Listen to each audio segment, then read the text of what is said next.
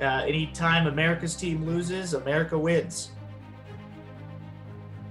Whoever moved the Chip Kelly smoothies he had in Philly back in the day that always kept people healthy out of the building needs to be fired.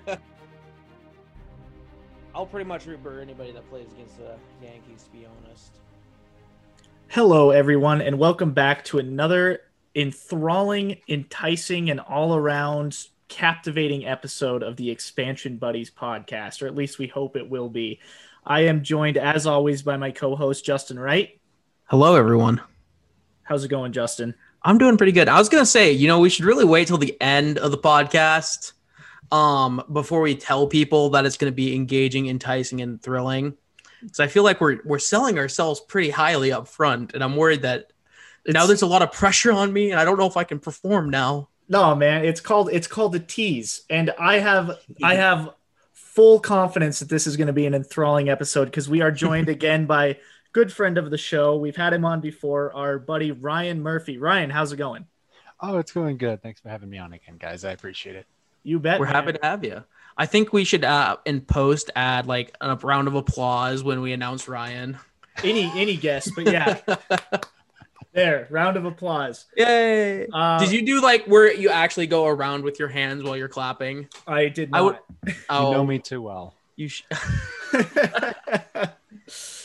Oh, you guys on the outside might know him as Ryan, but we in our fantasy football circle know him as the unbeatable monstrosity in our league. Ryan's 9-1 right now, and the only person that's been able to beat him, and I still think it was just luck, is my roommate Joe. So Ryan's been pretty unbeatable over the last 2 seasons. Jared, if you said Joe beat anybody in fantasy football, I would assume it's sheer dumb luck. Yeah, I play Joe this week. I can't talk down too much on him. So that's fair. I just lost to Joe, so well, I don't have a lot of room to talk. I will probably be joining that club in about a week. So, but yeah, Justin, you've had as bad a luck as possible this year in fantasy football. So yeah, this last week I lost to Joe because Jimmy Graham scored me 0 points. Usually he scores at least 7, which is what I needed to win. And this week he scored 0. Well, I can't really talk much about fantasy this year either. It has not been a banner year for my team. So I don't know. We'll see how it goes. But I can't believe that I drafted George Kittle in the first. Yeah, we never updated our listeners on that. For anyone who remembers the fantasy episode and everyone thought Justin was up a tree mad because he was going to draft a tight end in the first round. He did it. He stuck to his word and he did it. He took George Kittle. Oh God, if you would have taken Jimmy Graham. He's like ranked 6 now, but still. I am doing decent right now though. I am you 4-6 and in last spot for a playoff. So yeah, that's all you need, man. Get in the playoffs and then anything can happen. Yeah, and then I'll choke in the first round again. True. Yeah. That's where I beat you last year. I don't want to talk about it. Yes, I have pieced together a ragtag team of. It's like the A team. It's just misfits. I feel like that's how fantasy goes more often than not. But no, the real reason we wanted Ryan on to our show this week again is because we're going to talk a little NBA again. And if you'll remember, we had Ryan on for our NBA playoff episode a while back.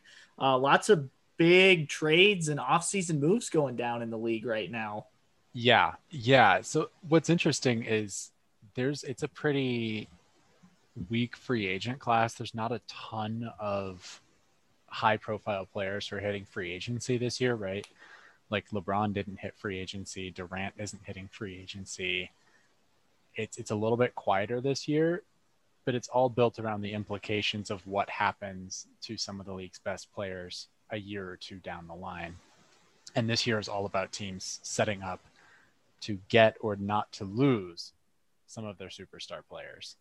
Yeah, and I think the biggest move obviously so far, I think we could all agree with, would be Chris Paul being traded to the Phoenix Suns. But the other team that there's a lot of there's been a lot of talk about, and it seems to only be heating up, is the Houston Rockets. Yeah, that rocket is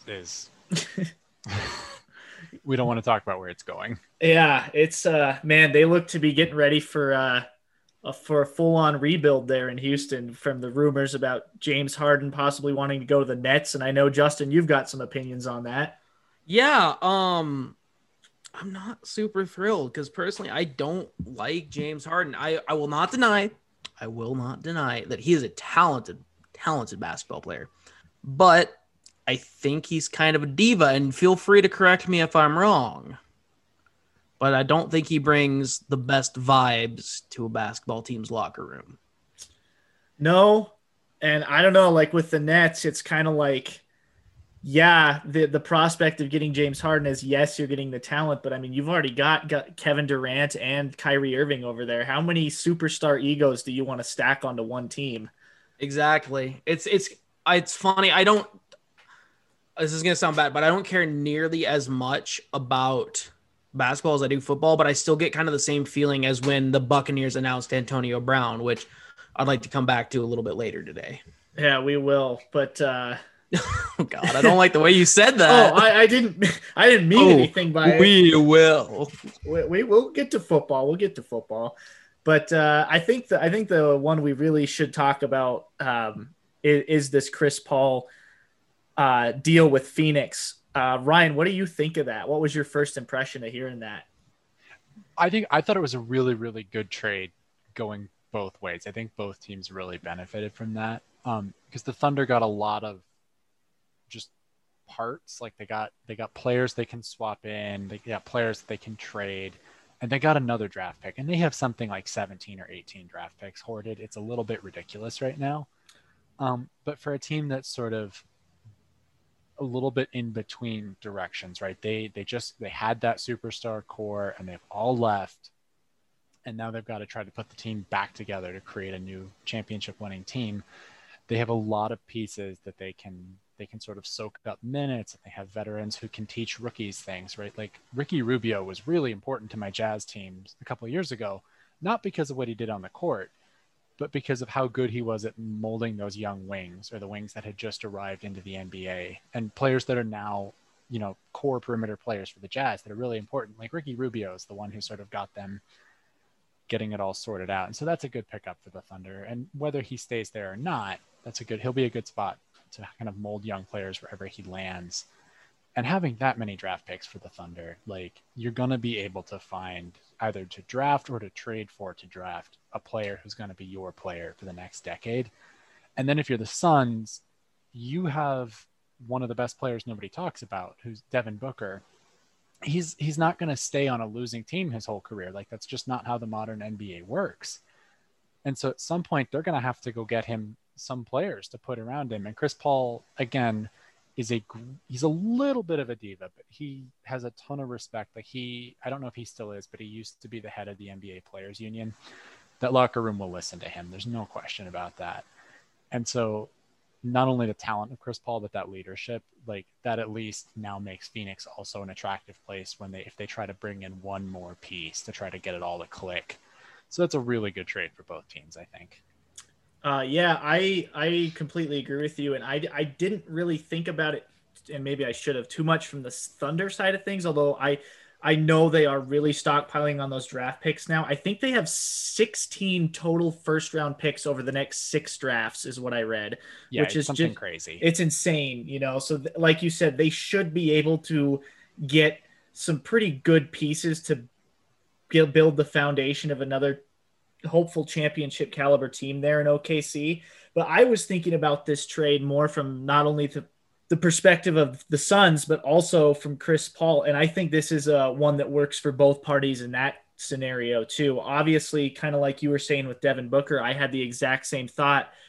He wants to be on a winning team. And it kind of feels like, to me, the Suns feel a tremendous amount of pressure to get to the playoffs this season and at most next season, if not this year, because he's not going to want to stay on a team that can't reach the playoffs. And we all, we remember how close they got this last year in the bubble, going 8-0 or 9-0 or whatever it was down there in Orlando and still missing out, just missing out on a playoff berth. That's going to get frustrating after a while if that continues to be the trend down there for a guy like Devin Booker, and he's going to want to go somewhere that can contend. And I think them getting Chris Paul is not only a message to him, but to the fans that say, hey, we are serious about this. We are serious about trying to make a run here.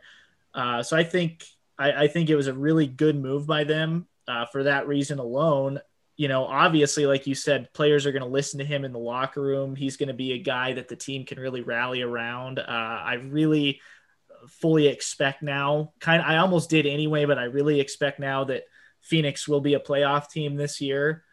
And then as far as from Chris Paul's perspective, I mean, he wants to go somewhere where he can win too, obviously.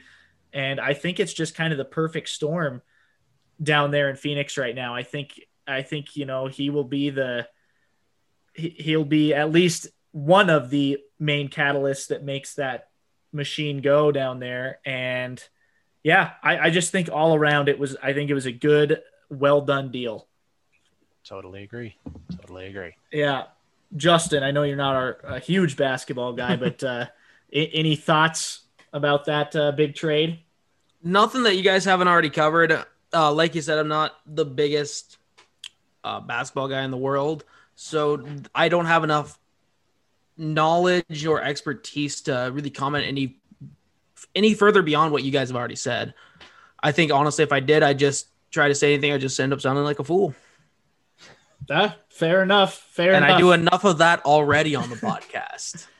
I think I read somewhere Ryan, do you know? I don't know if they've knocked out any finite deals of what his contract with the Suns is going to be yet. Do you know? I don't know I don't know the full contract situation, but I do know Phoenix had a lot of cap room. They're not somebody who was sort of concerned about blowing into the luxury tax. No, I think they still have about I think I read 18 million or something like that they can still spend in free agency too after this. So and they're going to have to make sure that they line it up in the future years. Cause again, Devin Booker is probably going to get a supermax. Yeah. And so they need to make sure that they're able to pay that. But again, it's a soft cap in the NBA. And so if you go over it, you just have to pay a lot of luxury tax. Yeah.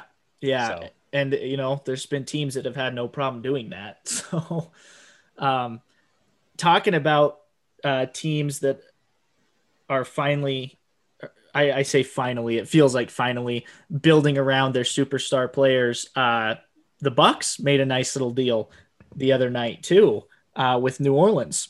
They did, yeah. So what really killed the Bucks in this last playoff was that they just did not have enough shooters. They could not get enough space.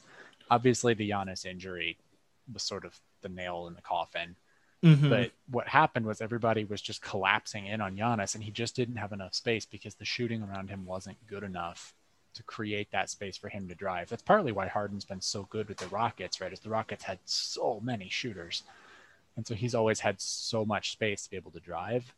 And the Bucks just added Drew Holiday, who's just a really well-rounded, really good overall player, right? He's really solid on both ends of the court. He can shoot the basketball. And then they got him a sniper. They got him a guy who's going to sit outside and just shoot threes until his heart's content. And those were really both really important pickups, because that'll mean that players are farther spread out. The rotations are just going to be one step late when Giannis is driving in, and that's going to equal a lot of assists when he's kicking it back out, and it's going to equal a lot of dunks when he's not.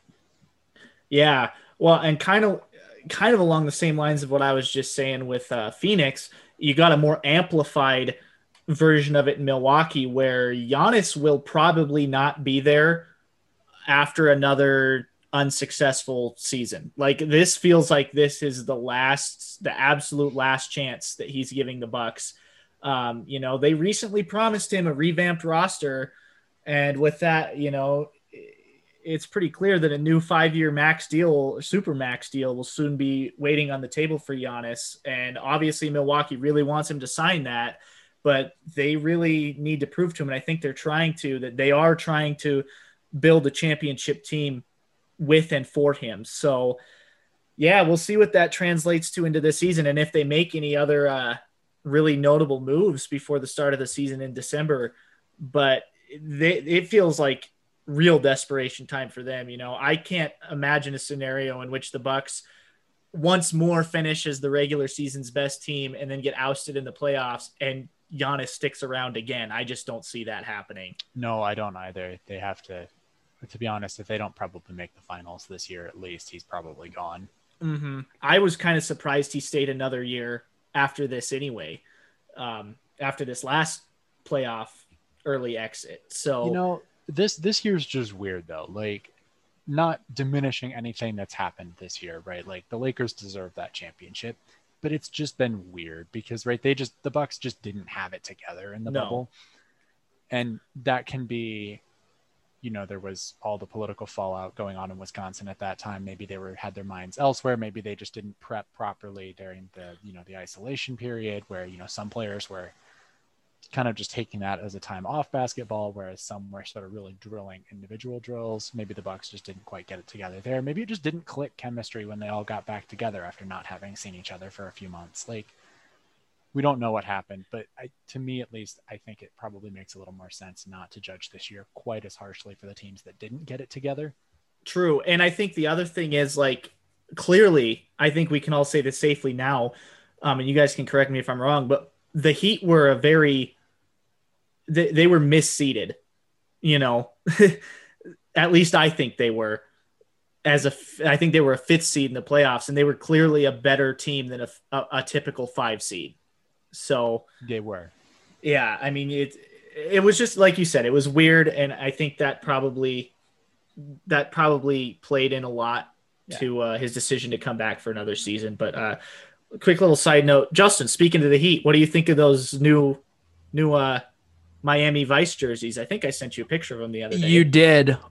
I'm not gonna lie, I was just getting ready to look up to see how much those cost because I think I'm gonna buy one. Oh man, because they are they are beautiful. Oh, they're so gorgeous. I love them. They are. I thought it would be tough for them to outdo the Vice jerseys they've had for the last couple of years, but man, I think they might have done it with those.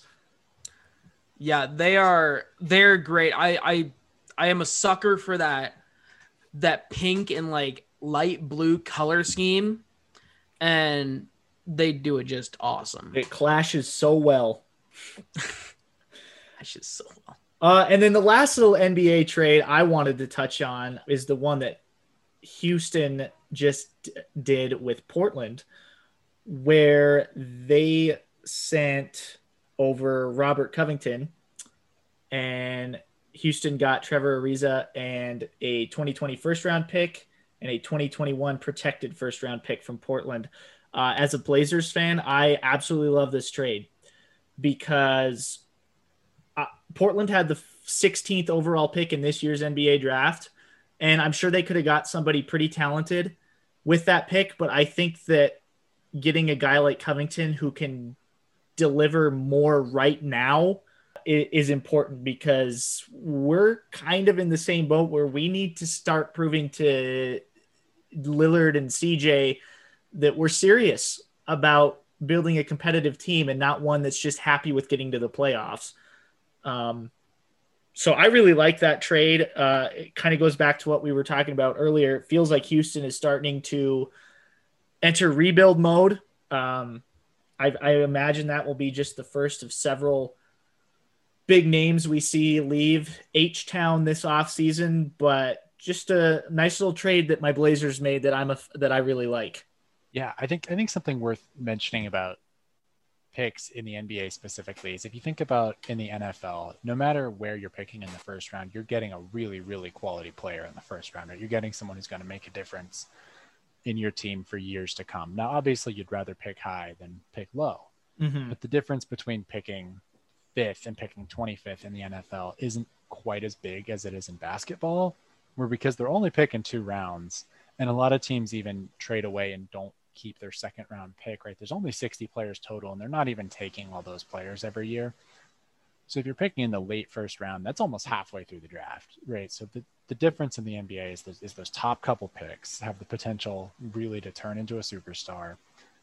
the kind of mid to late first round is where they're really looking to find high impact players who are going to make a difference for the team, but aren't going to be those players, right? You're not looking to find LeBron James at the 15th pick. You're looking to find a 3-and-D guy who can help LeBron James at the 15th pick. Yep. And so trading away the 16th pick, like that's what you're really trading with. That is a young player who's going to be really like either a good shooter or a really solid defender, maybe a rim protector and a rebounder, but who's also going to have some pretty big liabilities, right? Maybe that shooter's not quick enough because, again, they slid all the way to 15th instead of being picked up higher. Right? Maybe they're not quick enough to guard some of those wings on the first unit, or maybe the big guy really just doesn't have a shot, right? He's not going to be able to score on offense other than on rebounds. And so to be able to get Covington for Ariza plus that's a real good deal for the Blazers. And I think it's also good for Houston to be able to start getting value for what they have if they're giving it up and committing to a rebuild. Yeah. Everything you have now, you have to turn into some sort of value. So yeah, no, I'm totally okay with giving up draft picks because Portland hasn't been a lottery team for a long time. You know, and it's like you said, really those top 4, 5, maybe 6, 7 guys are the ones that have the potential to be a real game changer for your franchise. But after that, you're getting supportive pieces, really. So I'm totally fine with giving up picks. I love the trade for us and excited to see what he turns into with the Blazers. But I don't know. I feel like that's all the big moves in the NBA so far this offseason, right? I think those are the biggest, most important moves. And there have been a few others, but that's the real essential stuff. Yeah. All right. So the next thing we're going to talk about now that we've got no other really big NBA stuff is the MLS Cup playoffs start this Friday. And Ryan, you are a real Salt Lake fan, correct? After all the owner drama over the summer, I think I'm temporarily a Sporting Kansas City fan until that team sells. There you go. Jump right on the number one team in the West. That's the way to do it. Okay, so let me back this up in case you're a little unfamiliar. So the RSL's supposed rivalry, right, that when MLS sort of was trying to, get the teams to have rivals and whatever, is Colorado, right? Like we have a trophy that we fight with over Colorado. We don't like Colorado, right? There's a good rivalry between the Jazz and the Nuggets. There's sort of a casual rivalry between the cities, and they sort of play off of each other well, right? Like Denver's a beer city and Utah has Utah alcohol laws. Yeah. And Denver's a little wild and exciting, and Utah's a little straight laced, and they're both really great ski cities. So there's sort of a rivalry. I'm not dismissing that there's a rivalry there, and we love beating the Rapids, but Real Salt Lake and Sporting Kansas City flat out hate each other.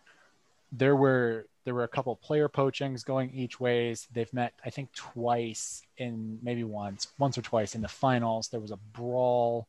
It's always an ugly game. There's a red card every time those two play each other. That's the sort of just like it happened rivalry. Mm-hmm.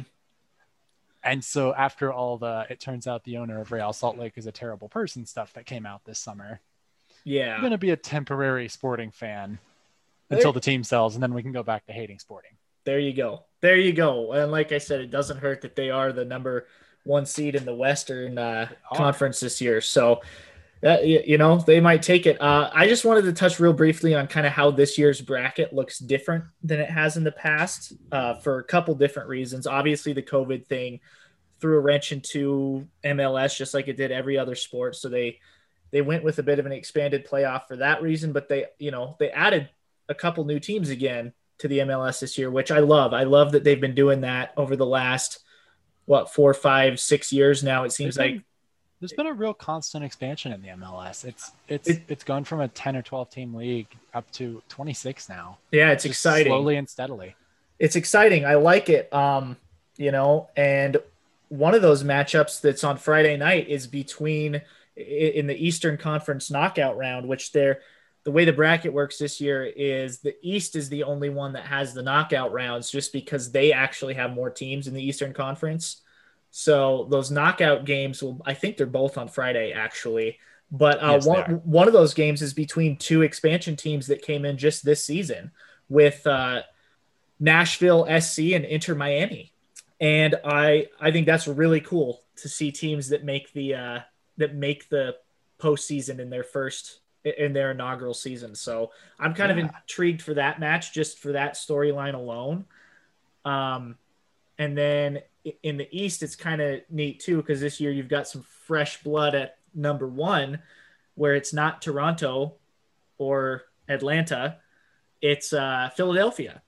Yeah, congrats to the Union on their first Supporters Shield. Yeah. I was going to say the Supporters Shield, best record in MLS, most points. I'm not super knowledgeable about soccer. My team is obviously a big Seattle guy, so I'm a Sounders fan. 12th year in a row we've made the playoffs. Never missed it, actually, since coming into the league in 2009.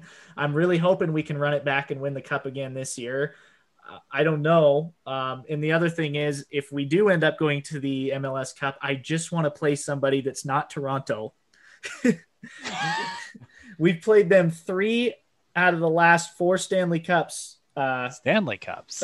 Excuse me, MLS Cup. So many cups. No, sooner or later we'll see a Seattle team in the Stanley Cup. But yeah, we've played Toronto so much in the championship, it's felt like lately. Obviously, I'd love for the Sounders to go back, but if they do, I just want it to be somebody else. Nope. Yep. That makes sense. But yeah. Do you have the bracket in front of you right now? We could just talk real quick about what it looks like this year. Yeah, and I don't know a lot about a lot of these teams. I don't follow MLS soccer super closely. I sort of follow European leagues a little bit more. Fair enough. Yeah, I don't know a ton about them either. I know a little bit about like their recent postseason or lack of postseason history, but other than that, I don't know a ton about them either, other than Seattle. So I guess let's just start in the West and real quick just run through what the matchups are going to be. If you got it in front of you, you can run through them. I can. So in the West, the number 1 seed is going to be Sporting Kansas City, and they're going to be playing the number 8 seed San Jose. It's the Earthquakes. Then the 4-5 matchup is going to be between Minnesota United, I believe it is, and the Colorado Rapids. Yep. The 3-6 matchup is Portland Timbers at 3, and then FC Dallas are the number 6 team. And then your Sounders are number 2, and they're playing LAFC. The Galaxy finally missed the playoffs, which always makes me very happy. Yes. So we have that other LA team in the playoffs. Yeah. LAFC is the team that we weren't supposed to beat last year in the playoffs, and we did, and that's the game. Or that's how we ended up going to the Stanley. Or God, I keep saying Stanley Cup. The MLS Cup. The MLS Cup. That's we beat them in the Western Finals last year. So I don't know. They always play us tough, though. I know they whipped up on Seattle pretty good in that MLS is back tournament earlier this summer. So I don't know what to expect from that match. I believe that's going to be next Tuesday night. So yeah, that's the West. Before we move on to the East, Justin, I know you're not a huge soccer guy either, but are you rooting for anybody in the MLS Cup playoffs? Well, I feel like because of the hometown kind of thing, for those of you that don't know, my family's originally from Washington. I feel like I gotta root for Seattle, man. Let's go. Just because of that home state pride.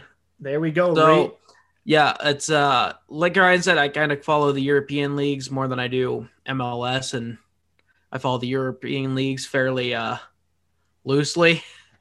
So, do you have a team? Ryan, you do too. I forget what it is. Who's your European team? I got 2. It's Real Madrid and Tottenham. Okay. Let's go, Hot Spurs!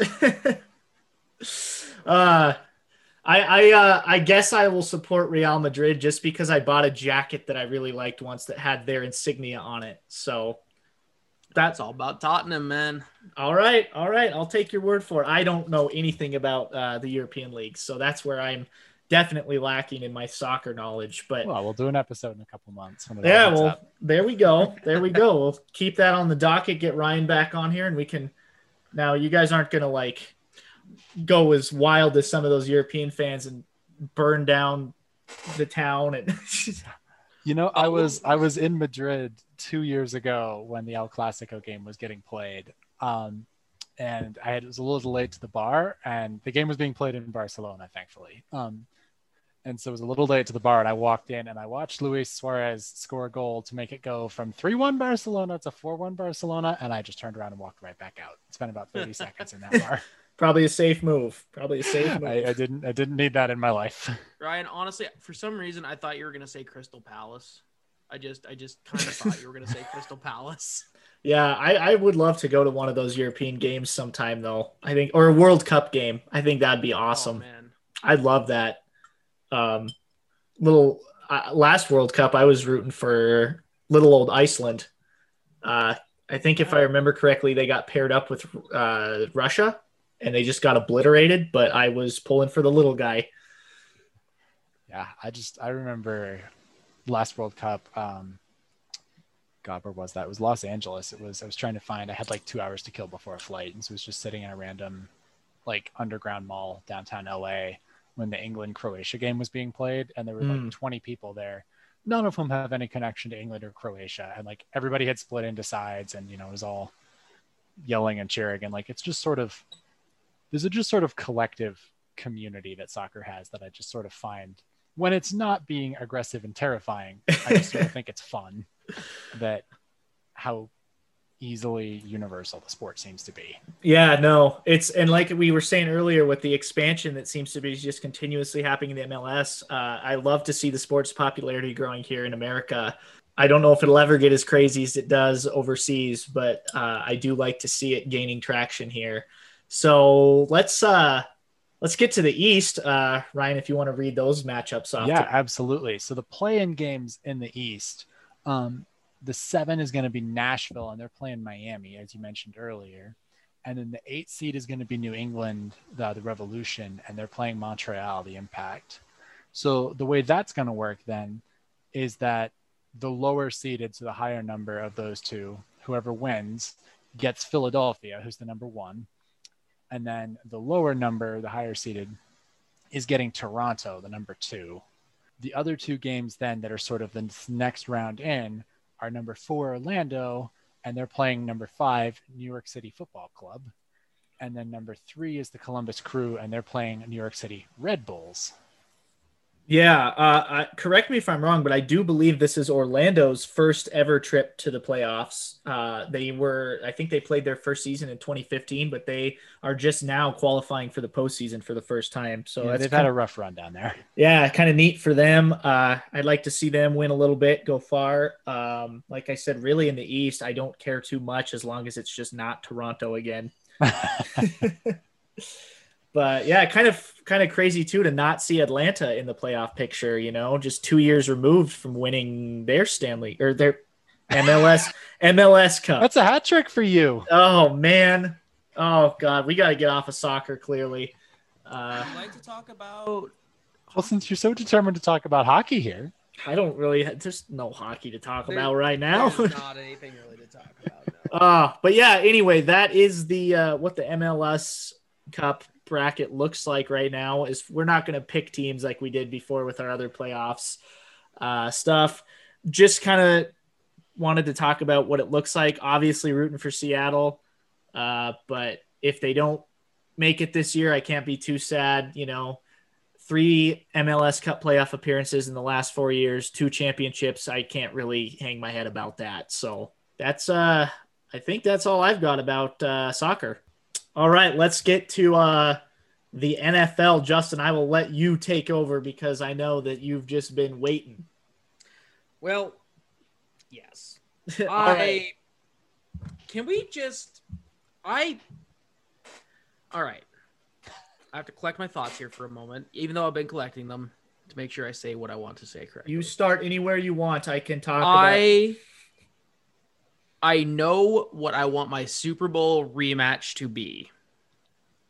I want it to be the Bills and Cardinals because that was a great game to watch. And it culminated in such a beautiful Hail Mary throw to DeAndre Hopkins. And my God, I'm sorry, Jared. I love watching Kyler Murray play football. Don't apologize to me. Electric quarterback to watch, and he impresses me every time he takes the field, just about. And I've seen a few other people saying it, and I am actually leaning to agree with him. He is kind of creeping up on my MVP watch list. Oh, I mean... And Russ is sliding down. Has not had a good couple of weeks. Listen, for me, Russ dropped out of the conversation, at least for right now. So don't feel bad at all about saying that to me, because I'll talk about that in a second. But it was a rough one. And I want to go and I want to talk about my man, Cliff Kingsbury. Oh, boy. Because when he started coaching for the Cardinals, people were like, oh, he just is a failed coach. He's just getting hired because he knows McVay. He drafted Kyler Murray. People were like, you just had Josh Rosen. You don't need to do that. But he drafted Kyler Murray anyway. He really wheeled and dealed with Bill O'Brien is what I'm going to say. Oh, my. I guess you could call it that. He went to Bill O'Brien and said, hey, I want DeAndre Hopkins. What soul do I have to sell to get him? He's like, give me David Johnson. And he's like, you want just David Johnson? He's like, yes, give me David Johnson. And he gave him David Johnson. And clearly Bill O'Brien won that trade. I mean, Yeah, because Bill O'Brien still has his job, right? Yeah. But you put some darn respect on Mr. Kingsbury's name, because the Cardinals are a team to watch right now. They're creeping up at 6-3, and God bless America, they have been playing some good football. You know, I was kind of in awe, I think, like a lot of people were, of how that game ended on Sunday. Obviously, we know how good of a team the Bills are, but DeAndre Hopkins, man, he's just different. He's just an animal. I'm so glad he's on my fantasy team. It's a treat to watch him play, man. It just is unbelievable, the things he can do. And I don't know what else you can say. Like, that last play kind of speaks for itself. It's amazing. And one of my favorite things that I've seen came from That's Good Sports on YouTube, calling it the Hail Murray. I thought that was a perfect kind of pun, play on words for it. But it was awesome. And I've been gushing over the Cardinals.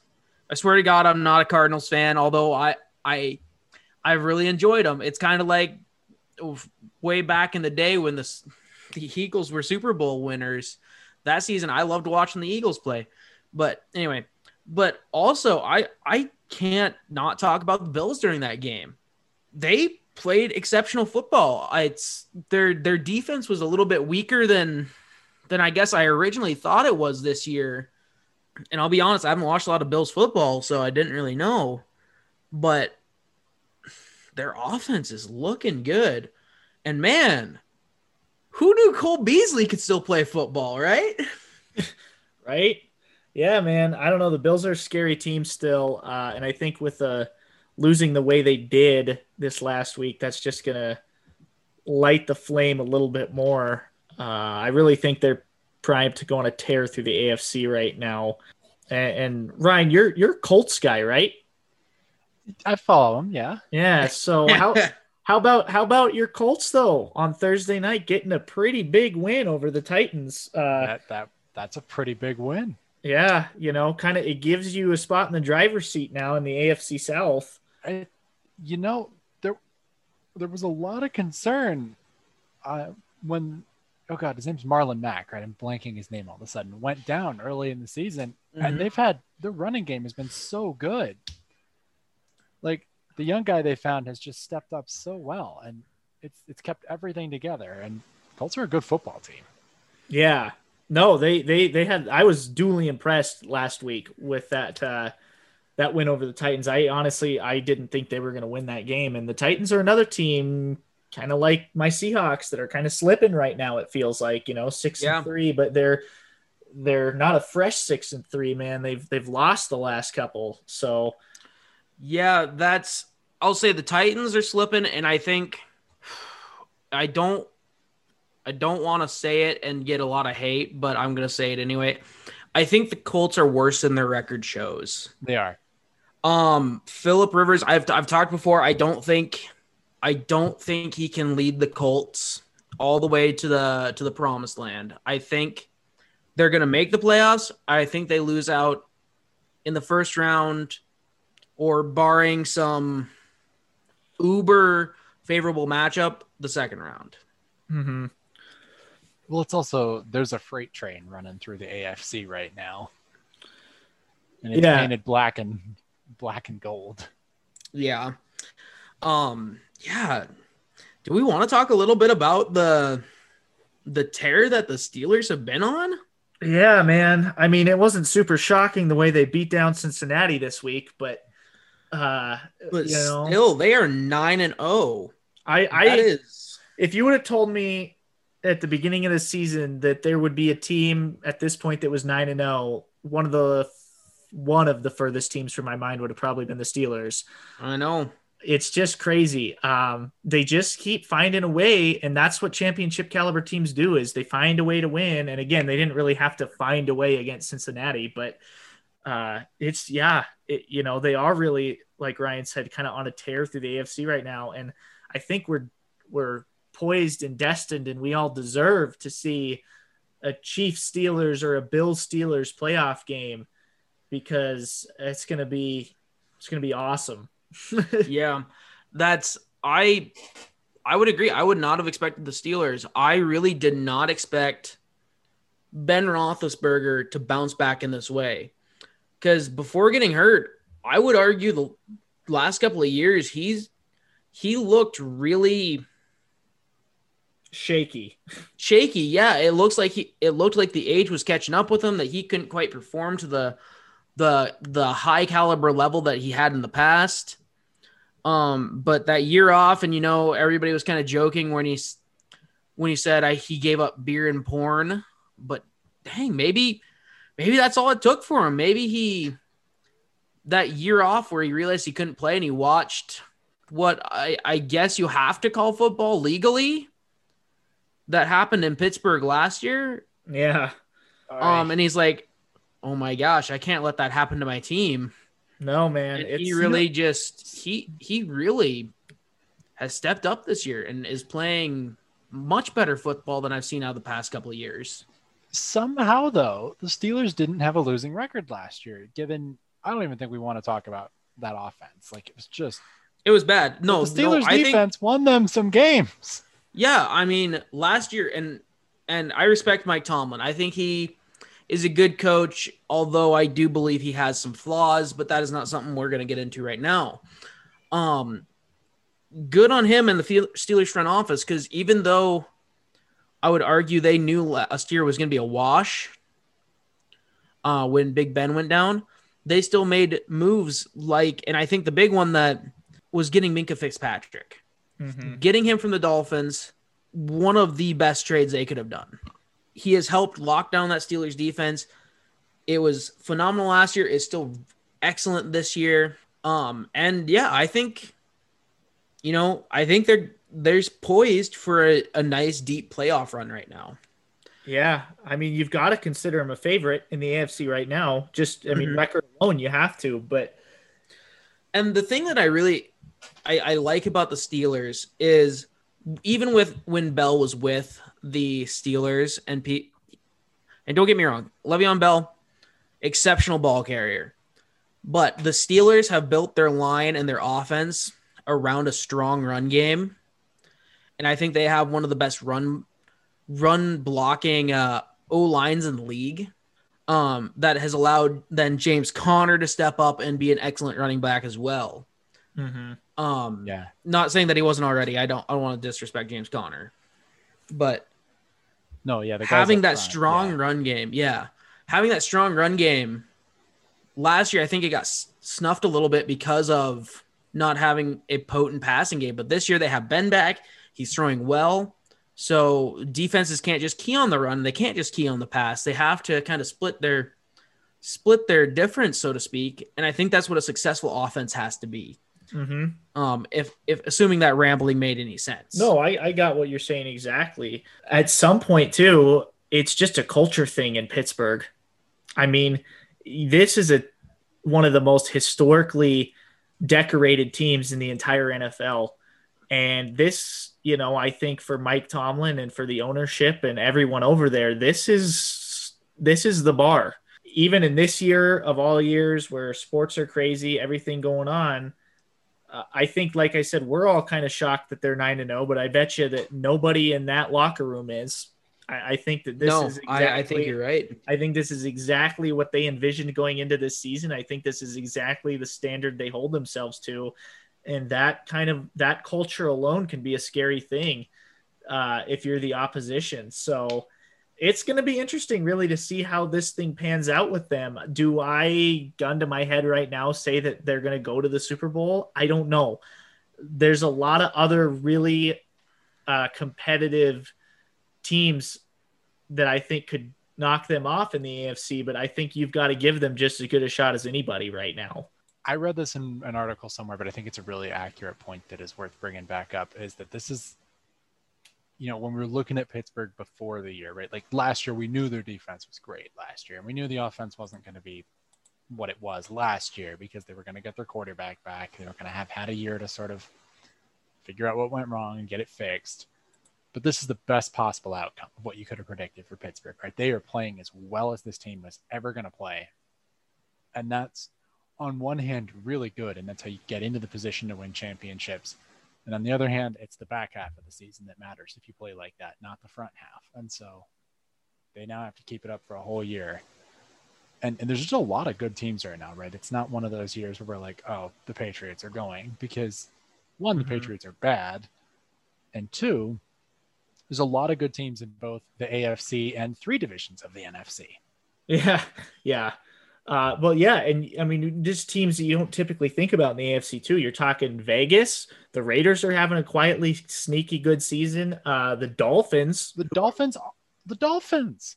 Yeah. I mean, they've just come out of nowhere. It feels like really with, kind of ever since Tua came onto the scene down there, they've just been tearing. I haven't lost a game with him yet. So, the AFC, Justin and I talked about it last week, I think is just going to be the playoffs this year in the AFC are going to be really exciting to watch. I'm almost more intrigued for the AFC side of the bracket this year than the NFC. It's really going to depend on where those matchups fall, where the chips fall, so to speak. Yeah. And another segment that we've been doing on this show recently, Ryan, is upset and upsetting games. For our listeners right now, Justin's having some technical difficulties trying to get back on with us. So while we wait for him, we'll just go through our upset and upsetting games over the last weekend. So what this is, Ryan, basically, if you haven't been listening, is we just we pick a game from last weekend that we think is the biggest upset of the week, and then we pick one that's that we think is the most upsetting for the fan base that had to experience it. So if that makes sense. Okay. I'll go first with my upset game. I was just shocked that New England beat Baltimore on Sunday night. And I think Justin's back. Hello. Yeah, I don't know what happened there. I never even got to the point where I restarted my computer. I was just trying some things. Welcome back. I was just running down with Ryan how upset and upsetting games works. We're just jumping into that. Oh, excellent. I am glad because right. I'm glad I didn't miss it. I was just starting to say my upset game, that's what we're starting with, is New England beating Baltimore on Sunday night. I'm glad you said that because that's also my upset game. I'm not exactly sure what happened there, if I'm being honest with you. I know that, Damian Harris over there in New England, wake up on this guy, man. 121 yards against the Ravens defense. That's only the second 100-yard rusher they've allowed all season, and that's the most they've allowed to any single back this year. So good for him. And Cam Newton threw a touchdown, and so did their receiver, Jacoby Myers, on a wild play. So New England got the job done against Baltimore, who we all kind of thought was going to be top tier in the AFC this year. Now, apparently, one of the things too, Baltimore, as we know, is a heavy run offense, and the weather conditions were not super conducive for a heavy run offense. It was pretty wet and slippery out there, it looked like. Yeah. And it looked like, as anybody that's played football in the rain can tell you, it's not super easy to have a good hold on the ball when it's nice and slippery. You know it, coach. That's your upset game too, huh? It's my upset game too. It was not one that I would have ever really guessed. I thought for sure Baltimore was a lock against them. Yeah. Ryan, how about you? What was your upset game? I think that's the one.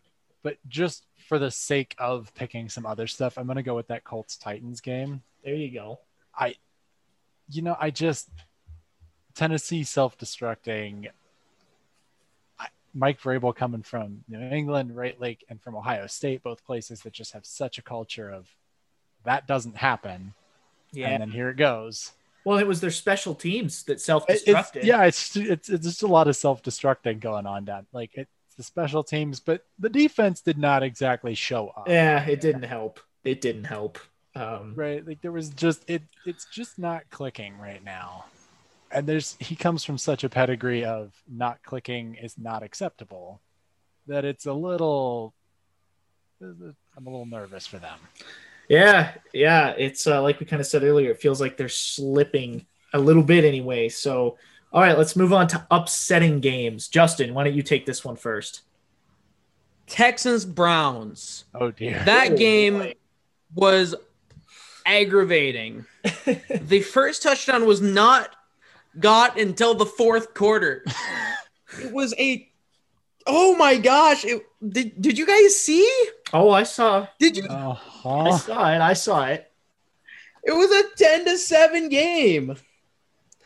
It was so bad. There was, oh my word. It was upsetting one of those to teams watch. is a bad football team too. Right? Yeah, it reminded me a little bit. Way back in 2011, Seattle had a game with Cleveland that was final score was 6-3 Cleveland. So it was bringing back some flashbacks from that. Baker was throwing poorly.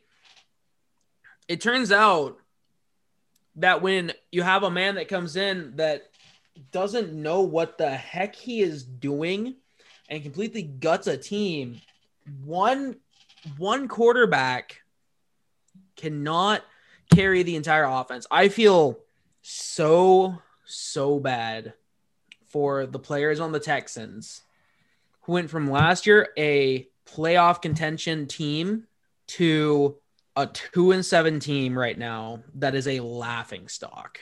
They had that game against the Chiefs, and then they didn't have that game because it's the Chiefs, and that's how that works between those two teams. Mm-hmm. The wheels fell off that bus very quickly.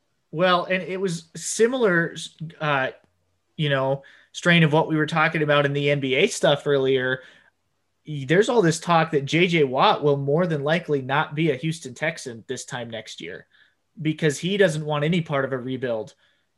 And why would he at that point? I can't blame the guy. Yeah, no, they've done nothing to help him make a championship run, really.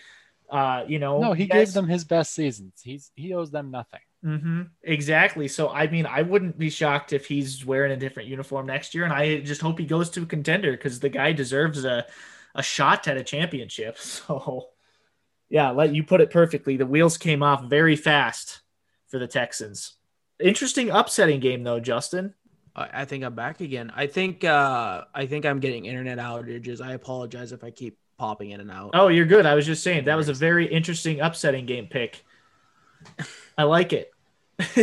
Ryan, it made me upset. Yeah, well, fair enough. Go ahead. Ryan, what was your upsetting game or had to be upsetting for the Vikings Bears? Oh, yeah. Monday night. It's upsetting because Chicago's offense got outscored by their special teams. Yeah.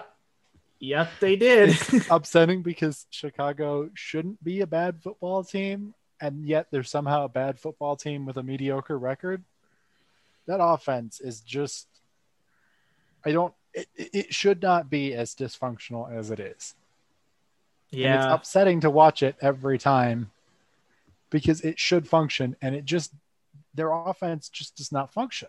It's just sputters like all the time. Like it just never gets going. And the worst thing of it all for Bears fans is then you have Nick Foles get, destroyed right at the end of the game and gets carted off in a game that was essentially already over. And yeah, it's just, and to have the start to the season they had and talk about a team that's really slipping right now. Yeah. The NFL is a better place when rival teams are good, when the rivalries are really exciting. And in a year where the division that all hates each other are terrible. The other division that all hates each other, we were going to get Packers Bears being good this year. And then it turns out the Vikings and the Bears are not good.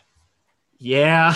And so we're down 2 full divisions of some of the best rivalries in the NFL. And it just sort of, as exciting as it is that the Dolphins are good and that, and that there's a new king over in the NFC East, right? Like, I just want to see some good old-fashioned rivalry games. And right now, Steelers-Ravens is going to be the last best hope.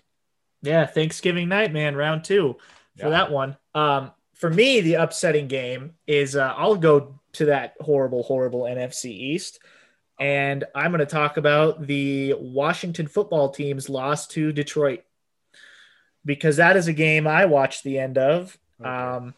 And first off, kudos to Alex Smith, man, making his first start in over 2 years now after that horrific injury. Great for him. That's a feel-good story, but that was probably the only one that Washington had that day, because they had a brilliant drive by Alex Smith in the offense down at the end. Yes, they were helped by a couple of penalties on Detroit, but they got down in the field goal range, kicked the field goal, tied it up 27-27 with about 16 seconds left. Well, who knew that 16 seconds would be enough time for the Lions offense and Matt Stafford to get in their own field goal range, and Cody Parkey drills a 59-yarder to win it as time expires. On a day that the Eagles lost to the Giants and the Cowboys didn't play, that was the perfect opportunity for Washington to make a little bit of a move in the NFC East race, if that's what you could call it. But they couldn't, and they're still sitting 2-7 at third place and still very much alive, which is the crazy part. Obviously the Eagles are still leading the division at 3-5-1. So that in itself is upsetting. Though, Jared, as a Seahawks fan, I think you can finally get that blotch off of your. Yeah, man. I want the Eagles to go 6-9-1, because that would be worse than 7-9. And at least when Seattle went to the playoffs at 7-9 in 2010, you won a game. We beat the defending Super Bowl champs. So we proved a little bit, I feel like, that we belonged in that playoff that year. But man, this year is going to, I think, set a new low as far as that goes. Whoever comes out of the NFC East is not at all going to be a threat. I think they're going to get ousted pretty horribly right off the bat. And is there any chance that the NFC East this year causes the NFL to at least think about what the NBA does, which is sort of ignore the divisions for playoff seeding? Like, just take the best however many teams. I've thought about that, and my thinking on that has kind of actually shifted throughout the course of this season. At the beginning of the year, I thought, man, and I've always I thought since the beginning of the year that an NFC East winner was going to have a losing record this year. I said that several times on the show. But I did think that early on. I was like, if that happens again, I think there's going to be a lot of push that says maybe still let every division send a representative to the playoffs, but don't necessarily give them a home game or something like that. And now the more I think about it, I think, I really don't think it's going to sway it, because I think Goodell and the NFL is going to look at this as an anomaly and think there's no way this will ever happen again. And yet, I'm sure no one thought that it would be this bad for any division ever, and here we are. So, I don't know. I think it could at least open it up to the conversation, but I don't know. Justin, what do you think? Do you think that the NFC East is so bad this year that it's going to prompt the NFL to push for some change as far as how the playoffs work? I hope it does, because the way that the East has been performing has just been abysmal. As we've talked about before, the division is a joke right now. I mean, it's the Eagles are all set on track to have like a 6-9-1 season and be the top of that division. And I need to get caught up on the get back guys, because I want to know what Alex has to say about it. But it's embarrassing. I think Alex and a lot of Eagles fans are just of the mindset, man, just get us to the playoffs, and see what can happen. But it's like I just said, I don't think that whoever goes to the playoffs from the NFC East is going to make any noise whatsoever. I think they're going to have a pretty quick exit. Well, and how is the Eagles with a 6-9-1 record, let's say, going to the playoffs fair when then you're going to have some team from the NFC West or South is going to miss who should be Yeah. going? like say maybe Seattle or Los Angeles, maybe. But Yeah, exactly. You got Those are 6-3 teams that you got have a real chance at not going. Yeah, I was going to say Yeah. you got a 3-way tie for the NFC West lead right now between Seattle, Arizona, and LA, all at 6-3, and obviously only one of those teams can win the division, but you might have one of them miss out because a spot has to go to the Eagles yeah. or the Cow or whoever, you know. And the Buccaneers and Saints are going to get the other. One of them is going to get the other wild card spots. Yeah. So, and yes, the NFL expanded it to 7 teams in each conference this year for the playoffs, but still, you know, you're going to have a team that you could make the argument that's deserving that doesn't get their shot. And this is where I don't like it because it's starting to sound a lot like college football. And it's a whole issue there. And it's one I really hope we don't see seep into the NFL. Well, and usually this is not an issue because generally the quote unquote cream rises to the top, and you have the NFC West, which is super competitive right now, even with the Niners, who have the most serious case of the injury bug that I've seen for a while, and still have a better record than any of the NFC East. Yes. And yes, Eagles fans, I know you guys have a team that is apparently made of glass. But you have the NFC South that, at least at the top half, is fairly competitive right now. You have the NFC North, who even the Lions who are the bottom at 4-5 have a better record than the Eagles, who are the top of the NFC East. Yeah. The Vikings are a better football team than their 4-5 record says they are. Uh-huh. The worst team in every other part of the NFC has Atlanta. Atlanta's 3-6. Ugh. They all have as many wins as the Eagles do. Every other team. And that is the top of the NFC East. It's That is not okay. We have a potential here that, oh my gosh, it's ridiculous.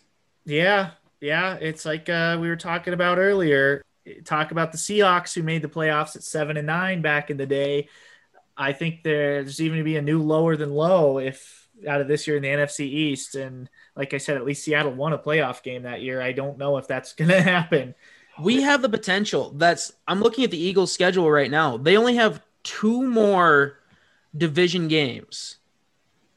So They someone have- in that division has to get a win at Yes. least. Yeah. They have the Cowboys and the Redskins, the Washington football team. Oh, I apologize. I'm sorry. Caught yourself. But they have Washington and Dallas, the last 2 games of the season. They could lose all their other games and potentially win those 2 and win their division at 5 wins. Oh, That is boy. so Oh, boy. ridiculous. This is getting sad. This is making me sad, and I'm not even a fan of one of those teams. I feel like we're probably getting close to wrapping it up, too. Let's not end it on a super sad note, if possible. Any shout-outs we want to give this week? Justin, any shout-outs for you now that you're back on the win? I had one, but I forgot my notebook, so I don't remember what it was. Actually, I want to give a shout-out to Ronald Jones of the Tampa Bay Buccaneers for having the longest touchdown run in team history. I'm so glad you said that because I am giving a shout out to someone who has a new franchise record for my team too. Gentlemen, my kicker, Jason Myers, kicked a 61-yard field goal against the Rams at halftime on Sunday. And being probably one of the only bright spots of that game, he sets a new Seattle franchise record for longest made field goal. So shout out to him. Shout out to Ronald Jones. Setting new records all over the place. Ryan, how about you? Any shout outs? You too for having me on here. Hey, we love hearing that. Of course, man. We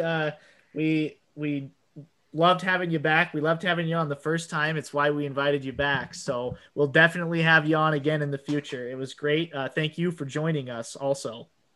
Yeah, absolutely. That was a blast. Yeah. Thank you all for listening, as always, on this Thursday or whenever you choose to listen to us. But we publish every Thursday for you.